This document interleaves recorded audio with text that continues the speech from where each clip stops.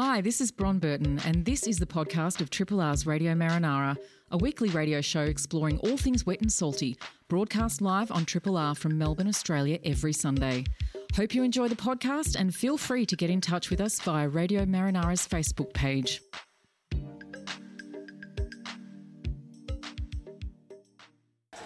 Good morning. It's 1 minute past 7. You are 1 minute past 7. No, it's not. It's 1 minute past 9. You're tuned to 102.7 3 Triple R, and it's time for this week's edition of Radio Marinara. We are the program about all things wet and salty. My name's Bron Burton, and over in the other studio through two panes of glass is... No, we can't. So we will sort that out in just a minute. But Farm is here. Oh, hang on. I think I've got you now. Oh, you got me now? Yeah, Here we go. Thanks, Kent. That helps. How are you, Farm? Oh, very good. Thank you. Excellent.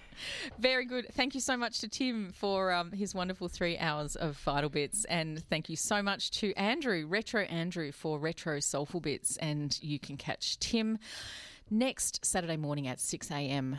What an amazing, amazing man he is. And yes, often referred to as the hardest working man in community radio. And I wholly concur.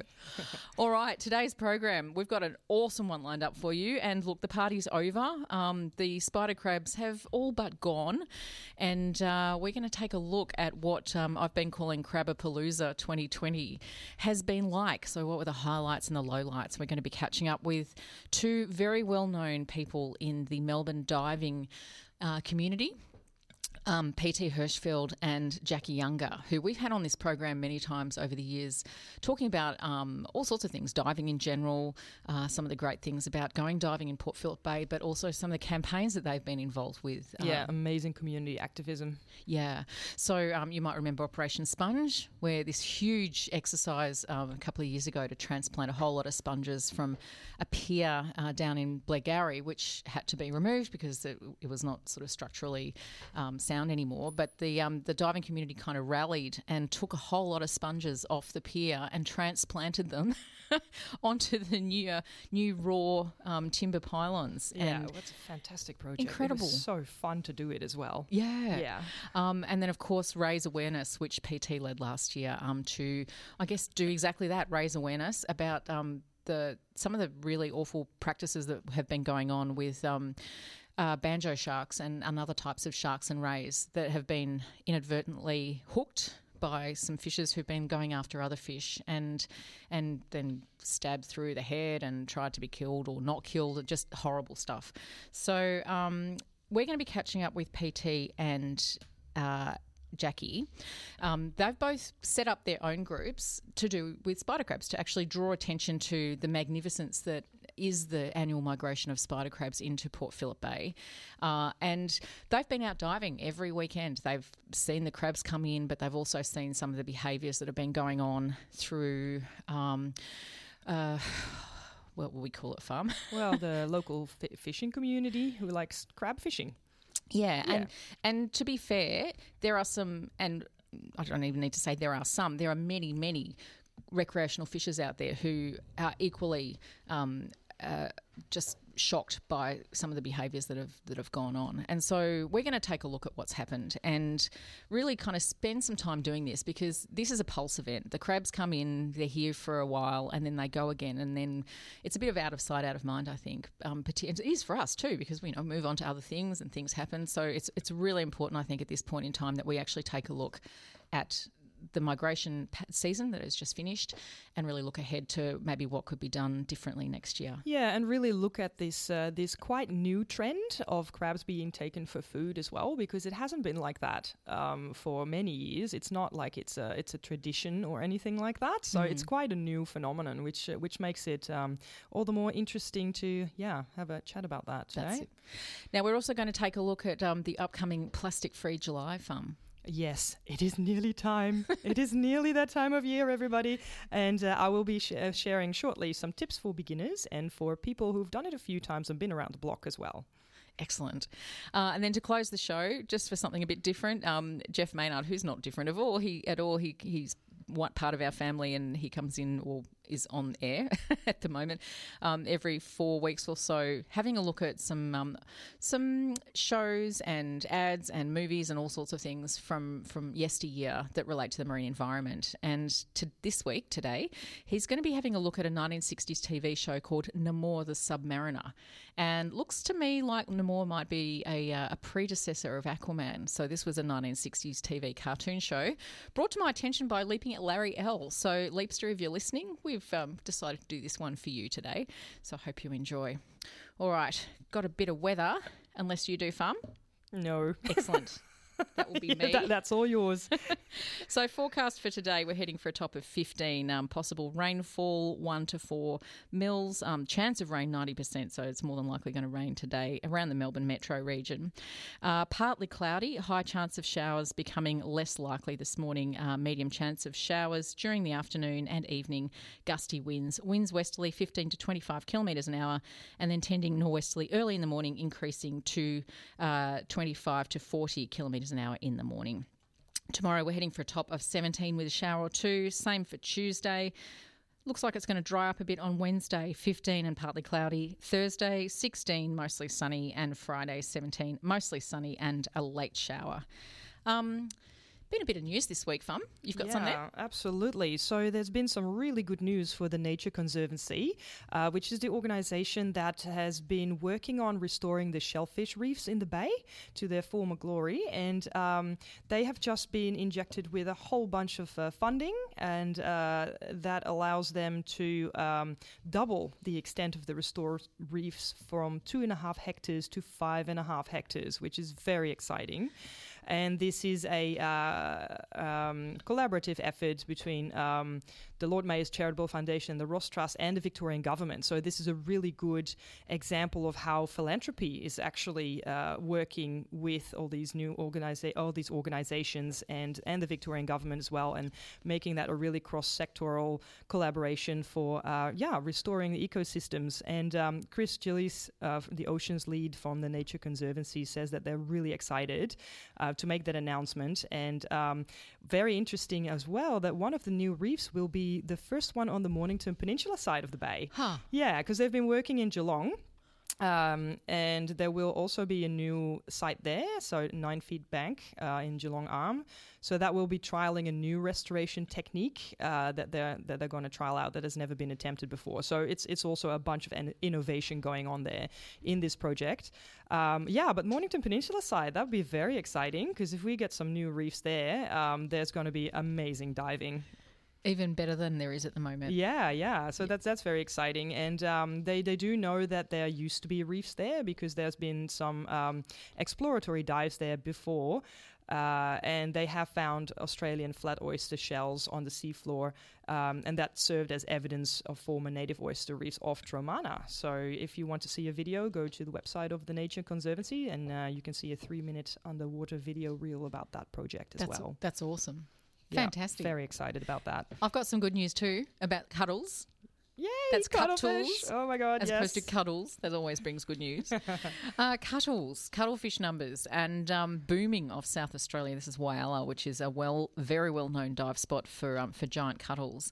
And they're estimating with the numbers that have come in could be the best that they've seen in 20 years. So these are the giant Australian cuttlefish. There's different types of species of cuttlefish, but this is the giant Australian cuttlefish. And with reports positive signs emerging at this year's spawning, that local divers have been reporting bumper numbers. So it's interesting that we're talking about spider crabs today, because this is a really interesting parallel that goes on in South Australia, to my knowledge, without the complications of untoward recreational fishing activity. People just observe this incredible spectacle and marvel at it. So this occurs between May and August. Even the timelines are similar. May and August every year, cuttlefish from right across Spencer Gulf converge on an 8-kilometre long strip of rocky reef at Point Lowly. And while cuttlefish are endemic along coastlines across the world, it remains the only place in the world where cuttlefish gather in large numbers to breed. So it's pretty cool. There was a crash in population in 2013. It's gradually been coming back, about a 20% increase in numbers that's been estimated per year for the last 5 years. So estimates are that cuttlefish numbers are now up around the 200,000 mark, Amazing. Isn't And that also, fantastic? somebody also told me that they've never seen cuttlefish that big before as well. So there's not only more of them, but they're also bigger and fatter. So that's a good sign. It's awesome. There's a quote here from Whaler Dive Shop owner Tony Bramley. He's been diving in the area since the 1980s, said the fish are starting to return to a size not commonly seen since the late 1990s. So really great news, and so important that we look at this. Counts by the South Australian Research and Development Institute, also known as SARDI. They're going to be doing some counts they have been doing some counts which they're now analysing, and there'll be some reports from that released later in the year. Fantastic. So there's a lot of research going on the cuttlefish there. We could learn from that for our spider crabs, couldn't we? Could. Yeah. Don't you love a parallel, and it's not that far away. That's right. 9:11, you're listening to Radio Marinara. We're going to play track now. And then when we come back, we'll be speaking with PT Hirschfield and Jackie Younger. We've also mentioned, too, that if you have a question or a comment that you'd like to put through, particularly for Jackie or PT, feel free to put that on the Radio Marinara Facebook page. Probably the best place to do that is under the little the posting that I put up yesterday for today's show, and we'll try and address that over the course of the next half hour or so. Yep, I got it open here. So if you have any questions, please post them there, and hopefully we can get to them and get some expert opinions here. Brilliant. Thanks, Vam. All right, 9:16, and you are listening to Radio Marinara here on 3RRR. All right, folks, the party's over. The annual migration of spider crabs is done and dusted for another year. So what were the highlights and lowlights of Crabapalooza 2020? And apart from the research talked about by Fisheries Victoria, is there anything else that needs to be done to prepare for the return of the spider crabs in 2021? PT Hirschfield and Jackie Younger are well known to the diving community of Melbourne. They've been regular guests over the past few years on Radio Marinara. And as we were talking about earlier, you might remember some of the great work they've done over the past few years with the Great Sponge Transplant at Blairgowrie Marina and last year's Raise Awareness campaign. PT and Jackie are also involved in two groups that seek to show the phenomenon that is the annual migration and molt of the spider crabs, and to draw attention to some of the threats faced not only by the crabs but by their surrounding environment during the annual molt. So to talk about this year's event, its highs and lows, and to look ahead at 2021, it's with great pleasure we welcome, I think for the first time here together, and I'm happy to be corrected, from Spider Crabs Melbourne, PT Hirschfield. Good morning, PT. Good morning. I think you might be right. And from Spider Crab Alliance, Jackie Younger. Good morning, Jackie. Good morning. We were actually at your last show together for the Raise in 2018. So we have been on air together, but we're in your studio. Yeah, right, of course. Well, it's so great to have you back. Let's start with your respective groups, Spider Crabs Melbourne and Spider Crab Alliance, and to talk about them because they are two separate entities, particularly running through Facebook. Maybe let's have a look at them as separate entities, and who are your groups and why were you set up? PT, let's start with Spider Crabs Melbourne. Yeah, so Spider Crabs Melbourne was set up in 2015, pretty much as a direct result of the fact that whenever the crabs came in and were accessible for people to see, the rumour mill would always start and people would get the heads up the crabs were in the area, but because they'd be on the march, they might drive 4 or 5 hours and the crabs wouldn't be found in the same spot. And as we started to observe trends that the crabs would move around and then they would settle, we realised it might be beneficial to let people know when they were on the move and when they had settled and when might be a good time to come in and see them. So basically, we're a membership of about 2,500 people who love to celebrate the annual spider crab aggregations. And more recently, we've started to become more active in terms of some of the issues surrounding those aggregations. Excellent. Thanks for that. And Jackie, what about Spider Crab Alliance? Can you tell us a bit about the history of your group? Yeah, so we're a bit younger than Spider Crabs Melbourne. We formed June last year after the migration of 2019, the aggregation. We were formed just to highlight some communities' concerns over the spider crab netting activities. So we wanted to give a positive platform for people that wanted to share their concerns with government bodies, and we are pro-protection of the crabs, so we also set up a petition to try and just alleviate the tensions on the pier, which we might get into later, but it was to try and bring everyone together under one voice so everyone felt heard. and could give their perspective on how they felt about the spider crabs. And you've got a lot of signatories already on this petition, haven't you? I was sort of going to get to this at the end, but let's do this now, and we can come back to it later on as well. Sure. Yeah. Where are you up to with your numbers? So we're just about to hit 25,000. So it's really interesting because last year, after the last molt in 2019, we're up to about 19. So it's climbed about 5,000 or 6,000 just over this 3-week period. So it's getting a lot of attention. So almost about to hit 25,000. And what is it that you're actually asking for in the petition? Again, I'm jumping right to the end of this, but let's just do this now. That's okay. In the petition, we're looking at we would ideally like a ban during the aggregation season. So we would like to stop the fishing activities during that time when the spider crabs come in and they start to do their molt. So we're aiming high. That is what we would like. Look, Victoria-wide would be fantastic. At the very least, some of the local piers, which we've talked about recently, something like an exclusion zone. It just something needs to change. So that's our main driver. It's not a divers versus fishers thing. It's not a conservationists versus fishers. We're all working together. We have many fishers on board with this petition and the campaign. So it's about we want everyone to be able to see this. I want the students that I teach every day to be able to see this beautiful event when they're my age. So it's about preserving.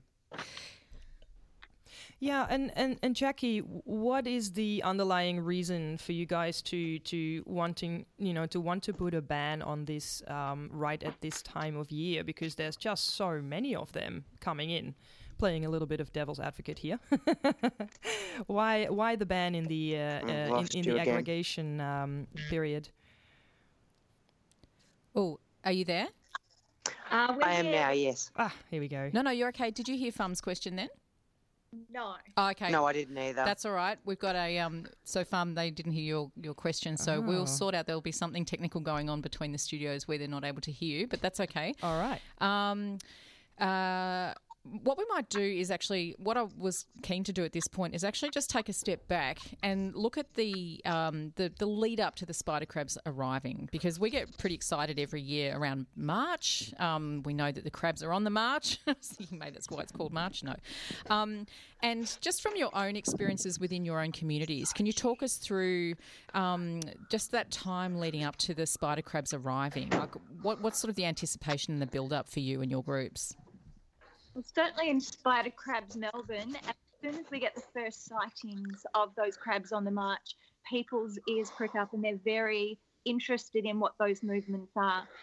I guess because the interest in the spider crabs, yes, there's the molting itself, which is one of the most fascinating aspects, but actually the numbers that travel around that are fairly accessible for the general public to be able to see. And sometimes they'll come in and make a brief appearance. So all of those brief appearances are documented and shared with great enthusiasm amongst the Spider Crabs Melbourne group. And everyone is waiting with bated breath to hear that they've come in and settled so that they can come in and start witnessing and documenting, videoing, photographing the grand event of the year. And it is such a grand event, and this, it's a phenomenon, and I think that's what we need to call it. And we were talking about this earlier. I don't think you're able to hear us, but with a parallel happening on just over the state border in South Australia with the giant cuttles that also come in, at about this time, and they come in with the purpose to breed. They're here for a couple of months, and then they largely disperse. And whilst the spider crabs, they don't come in to breed, do they? What do we know about the purpose of why they come in? Well, our understanding is that they're coming in to molt, and that as far as we know, the spider crabs can't mate until they've molted. So this is kind of a preliminary activity as far as we can deduce to the molting season, to the breeding season. But we certainly, as well as having local attention on this, we always have a great national and international interest in the spider crab aggregations of Port Phillip Bay. And we've always got these, film crews that are always lined up and on standby for when the crabs come in, because they want to come and document it. And they share that globally with the world. So, it's a real tourist attraction as well. And the more people we have coming in and documenting, the more research and the more data and the more understanding we can start to piece together about what this is in terms of their life cycle. Hi, PT, can you hear me now? Nope, still can't. Okay, so Fam's about to ask a question, but you guys can't hear her. So maybe, Fam, why don't you ask it and then I'll translate it through. Okay, this is, awesome. So PT, I was just wondering, it's quite important, isn't it? Because you're saying that you think that the spider crabs need to actually molt first before they can reproduce. So what do you think the effect is going to be on the populations if they're going to be all basically overfished or fished out before they can even get to that reproduction stage of laying eggs? So the question is, if the spider crabs need to molt before they reproduce, what's going to be the impact for future generations of spider crabs if they're being fished before they have that opportunity to molt? This is something that we're still learning about. So the VFA and all the interested groups, we're still learning about what impact this is going to have. PT might come in here as well with this, but we really noticed this year, whether it's the aggregation that just came into Rye, that the spider crabs are really small as a whole. Like, I noticed how small they were, and a lot of comments have come through about that. So that's something that we've noticed. But with more research needed, we really need to learn about how much of an impact this is going to have when these animals are fished out so rapidly on such a large scale. Yeah, PT, do you have comment on that? Yes, certainly this year we observed perhaps smaller numbers than we had in previous years coming into those accessible structures of the man-made piers. And we had, observationally, most of the crabs that were harvested very quickly were pre-molt. So they were very small. And that means there were, significantly less crabs that had the opportunity to molt and then return into the bay and then complete that mating process if that's what happens for them next.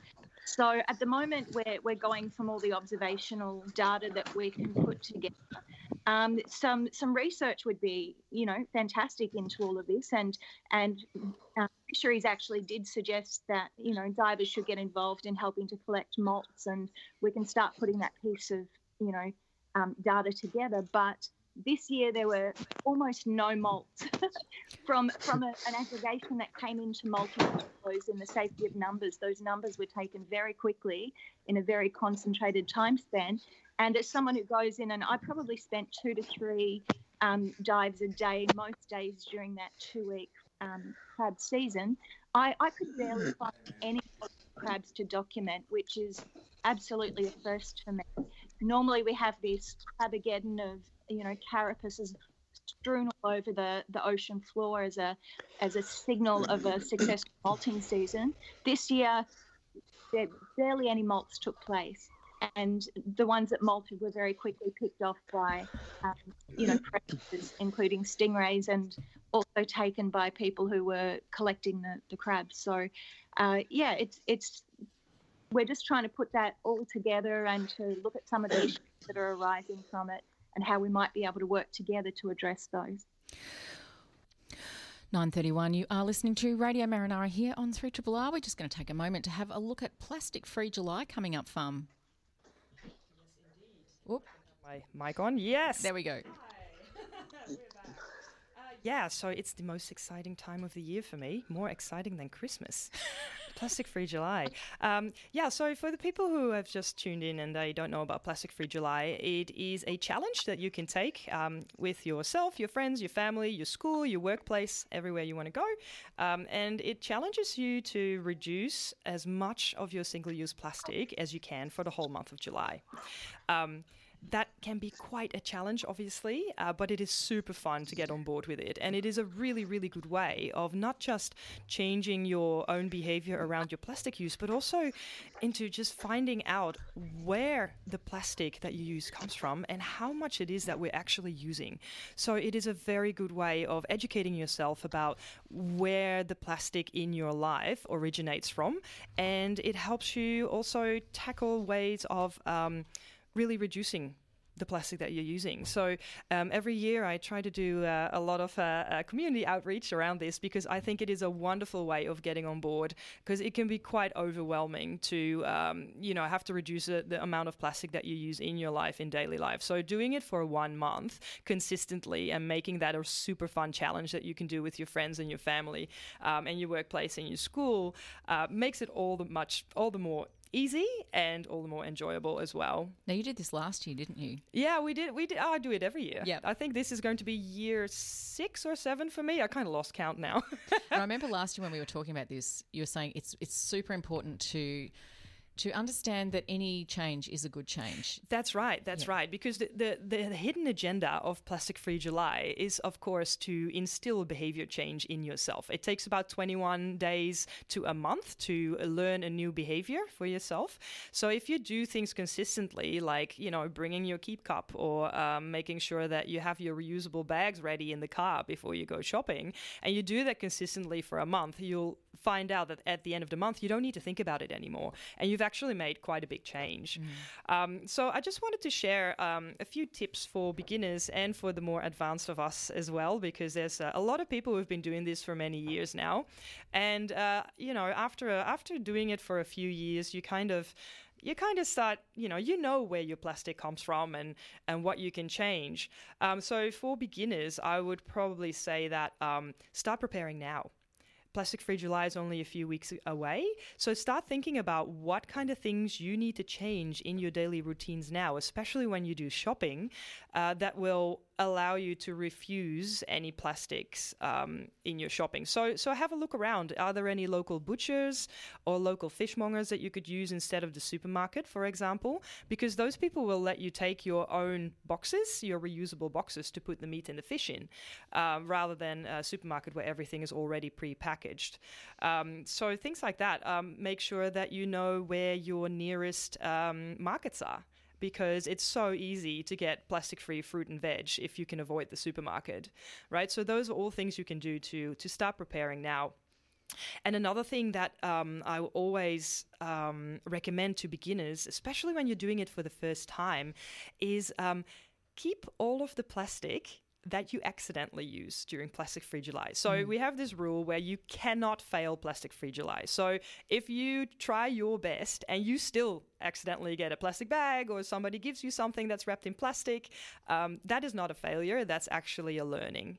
So the first 2 years that I did this, I kept all of my plastic for the whole month. And at the end of the month, I had a really good look at it, because I did my best to avoid it. But some of the stuff just comes into your life because it's so pervasive. You just can't help it.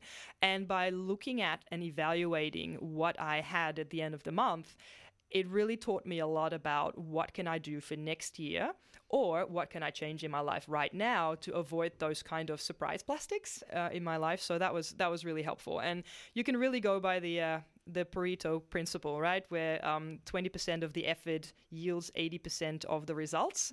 So if you look at all the plastic that you use in your daily life, usually you'll find that you usually find that about 20% of the stuff you use yields 80% of the plastic. Right? So have a look what exactly in your plastic use and what kind of items make up those 80%, and then try and reduce those for the biggest effect in your life. So that's a tip for the beginners, also for if you're a little bit nerdy like me and you like numbers.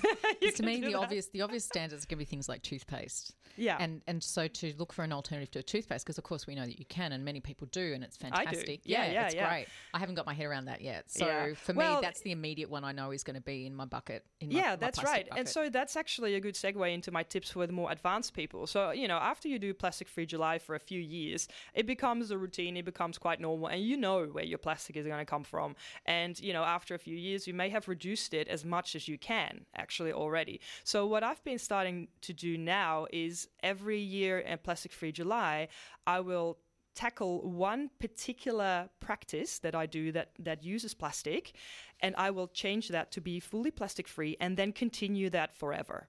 Yep. So I will make one lasting behavior change, and cool. I'll set myself the month to organize it and set up the system. So for example, plastic free bathroom. is what happened over a few years. Plastic-free shaving by getting rid of those pesky throwaway razors and just getting a really old-fashioned, heavy safety razor. Yeah. And all of the blades, they're stainless steel. They come in cardboard. And for the soap, I just use a bar soap, a bar shaving soap that I keep in a tin. So with that, over a long period of time, like over my lifetime, that will save a whole heap of plastic waste that nobody needs. So that's one of the examples of a lasting behavior change. And toothpaste is a really good one. I use a tooth powder that I've made with a recipe by Erin Rhodes, the Rogue Ginger. And it's based on basically sodium bicarbonate and cinnamon powder. It's quite tasty. And it works. I'm going to have to get a lesson from you on how to create this stuff. Yeah. So get on board, everybody. You have a few weeks to prepare. And if you have any questions or you need any help with this, just get in touch with us through the Radio Marinara Facebook page, and I will answer your questions as best as I can. Brilliant. Thanks, Farm. Hey, from one superhuman to two superhumans I'm hoping are still waiting online. PT Hirschfield, Jackie Younger, are you there? We are here. Excellent. Brilliant. I thought where we left off, we were talking about the spider crabs, just for people who've just tuned in. And, their annual migration, they come into Port Phillip Bay. It's an incredible spectacle. The whole dive community, big anticipation builds up, gets down there. So much incredible footage. But there are some errant human behaviours that kind of come out of the woodwork too. I thought we might just take a look at what's happened this year and then kind of move to some of the Facebook comments coming through. Maybe, I don't know which of you wants to take this question about sort of let's have a quick summary of what you observed this year. I'll go if you like, and PT might add to this. Just a really quick summary.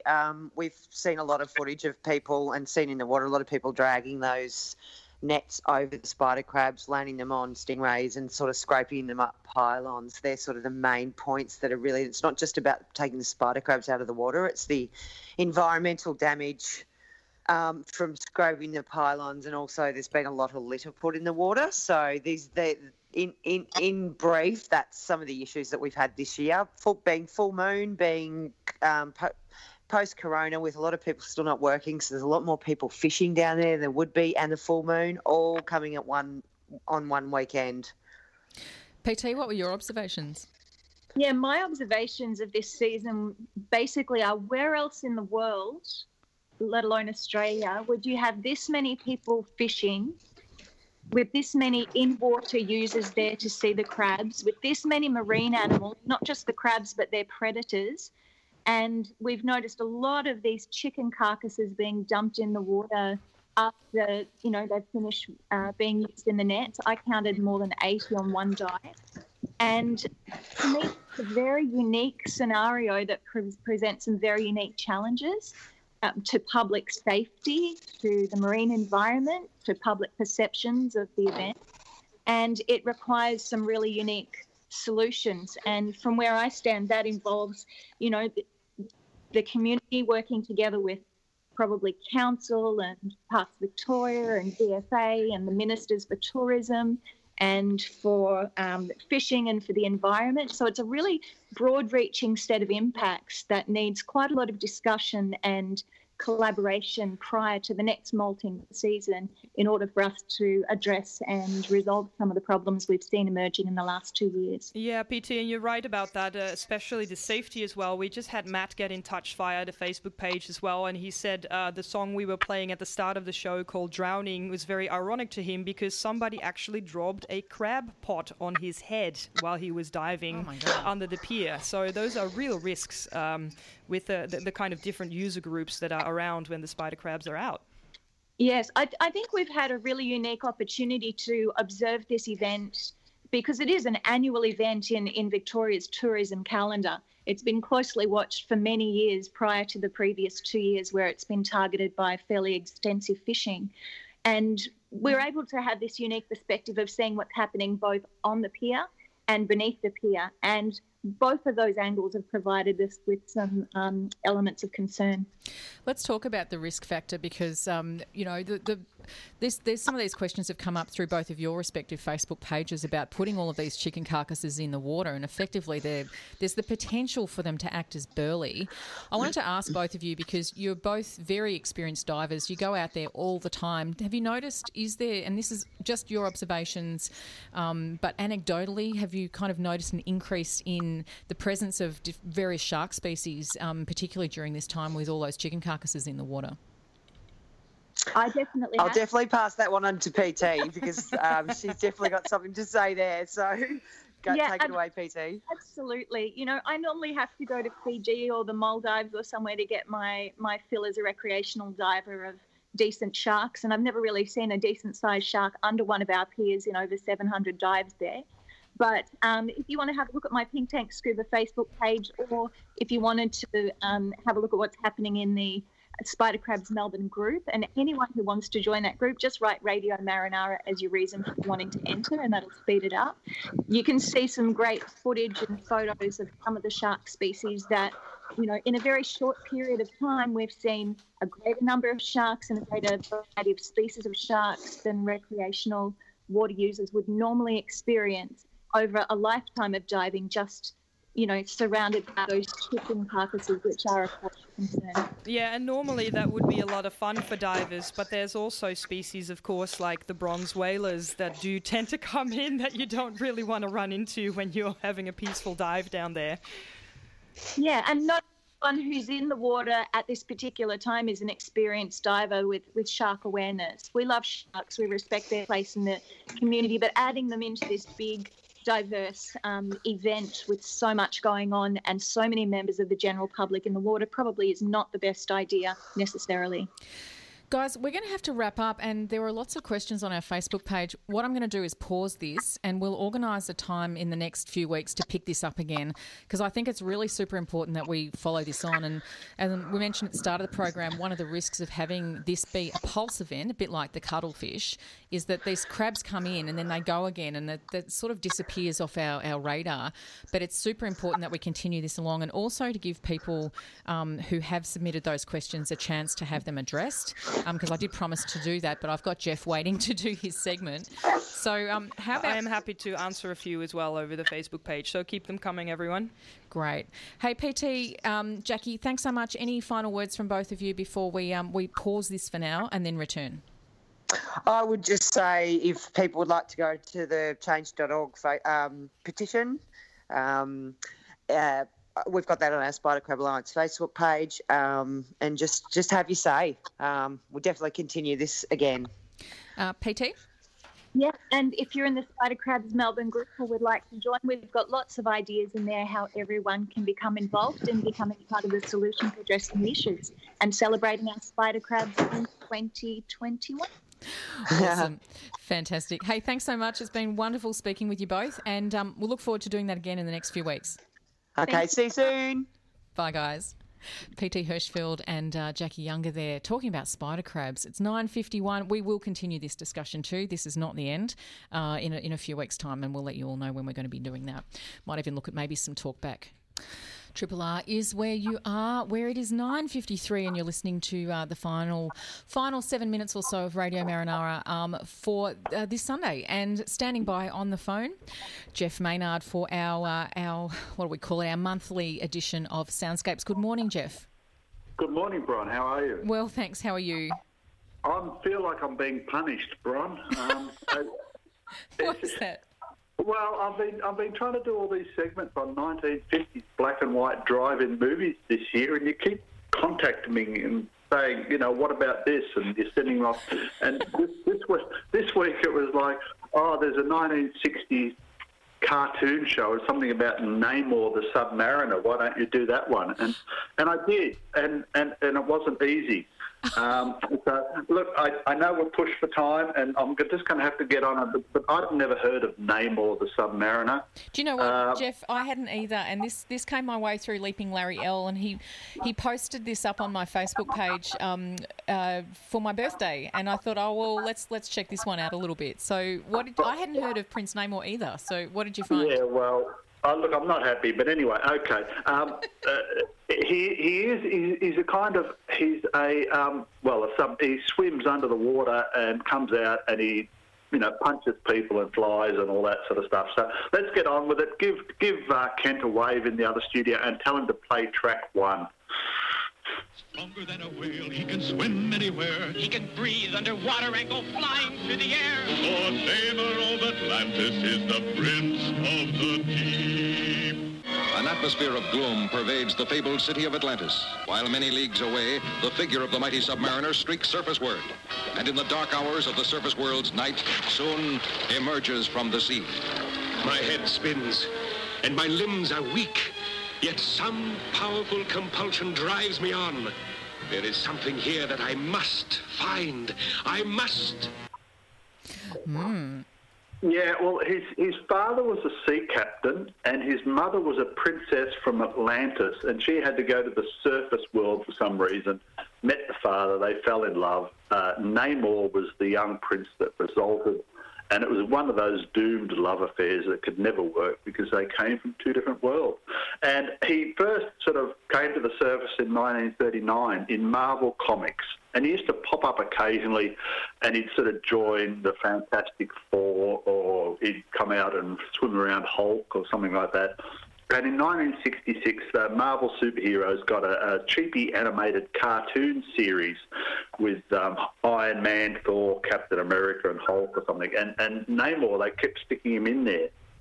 And in this particular episode I found, he comes to the surface and he's wandering around New York. So let's have a listen to the New York police trying to find Namor. This is track 2. Yes, that's him, all right. Him? Who? The Submariner. I wonder what brought him back to the surface. You mean he came out of the sea? That's right, and he has little love for surface people. There's no telling what he's up to, but you can be sure it's no good. Put out an all-points bulletin for Namor, the Submariner. A guy just doesn't walk around New York with wings on his feet and not be seen. I still think he headed back to sea. That's it! Sooner or later, he must find water. Even though he is part human, he must replenish his strength every so often with water. I want every source of water in the city patrolled. The East River, the waterfront, and keep a sharp eye on the fire hydrants. Now, I know what you're thinking, Brian. You're asking what everybody is thinking. Who is stronger? Who has the better superpowers? Prince Namor or Aquaman? Well, I actually have the answer. Namor can fly. Aquaman can't fly. Aquaman can swim very fast underwater. This is the sad places I go on the internet because of you, Brian. But Aquaman can swim underwater and sort of come out of the water so fast that he can actually leap about 20 metres in the air, and that gives him the appearance of flying, but he can't actually fly. But Namor can. But their weakness is they both have to return to the water every hour or so, otherwise they get into trouble. So let's have a listen to track 3. Namor's wandering around New York and running out of water. What mysterious force urges me on? I must not stop, yet my limbs grow weak. I must find water, for only that will restore my waning strength. The sea, the life-giving sea, I must reach it. If you're thinking about taking a swim, forget it. The sea, I must reach the sea. Get him, fellas. Oh, no. Oh, yeah, but now the big question is, of course, why hasn't he appeared in all these Avengers movies? And the really sad thing about all this is there are people in the Marvel Comics world, there are people who go through all the Avengers movies frame by frame looking for clues, what they call Easter eggs, for things that are coming up. And somebody, and I don't know who it was, but he actually went through all the Avenger movies and found a reference to Namor that hints that he may be coming up in a future one. So this is from Avengers Endgame or something. But just have a listen to this nerdy guy on the internet. Track 4. How's it going, everybody? It's Warren, and today we have to talk about one of the biggest Easter eggs in Avengers Endgame, and that is how Avengers Endgame sets up Namor to enter the MCU. So, Namor, the Submariner, is a character who fans have wanted to see enter the MCU for a really long time now. Namor is the ruler of Atlantis, and he has mutant genes. Nick Fury is meeting with Iron Man to talk about the Avengers Initiative. And while they talk, nearby is a map of the world. And on this map, it has markers of people that they are monitoring across the world. And one of these markers is right in the middle of the Atlantic Ocean. Ooh. Look, I don't know what's sadder, the fact that some guy sat down and went through hours and hours and hours of mindless sort of Avengers movies, frame by frame, or the fact that when he puts it on the internet, he gets about 600,000 views of people looking at this stuff. So, anyway, that's Prince Namor. I've given you the abridged version from, and look, we can look for him soon in Avengers movies. That's so awesome. I'm so excited. I love that you called this. Yeah. And it's on air now. It's going to happen. I know. Thanks so much, Jeff. And look, thanks for indulging me. And Leapster, if you're listening, I hope you enjoyed that one as well. And yeah, let's look out for Namor in future Marvel movies. He's coming up soon. Yep. Yeah, awesome. Thanks, Jeff. Take care. You too. Catch you soon. Bye for now. That brings us to the end of Radio Marinara for this Sunday. Thank you so much, Farm. You're welcome. Thank you so much, Kent. Kent's been juggling about 18 different balls today, so thank you so much. Thanks also to PT Hirschfield and Jackie Younger. Talking about spider crabs, we are going to pick that one up again in the future. On next week's program, Dr. Beach is going to be in the house, that we're going to be catching up with Neil Blake, and going to be playing an interview that I did a couple of weeks ago with Rebecca Giggs, author of World in the Whale. Fascinating discussion and absolutely amazing book about the history of our humans' relationships with whales in all sorts of different facets and ways. So really looking forward to bringing that to you next week. Can't wait. Stay tuned for Radiotherapy. They will be taking you through to 11 o'clock when Dr. Shane and the crew will take you through to 12. Have a wonderful Sunday, and we'll catch you next week for more Radio Marinara. Bye for now.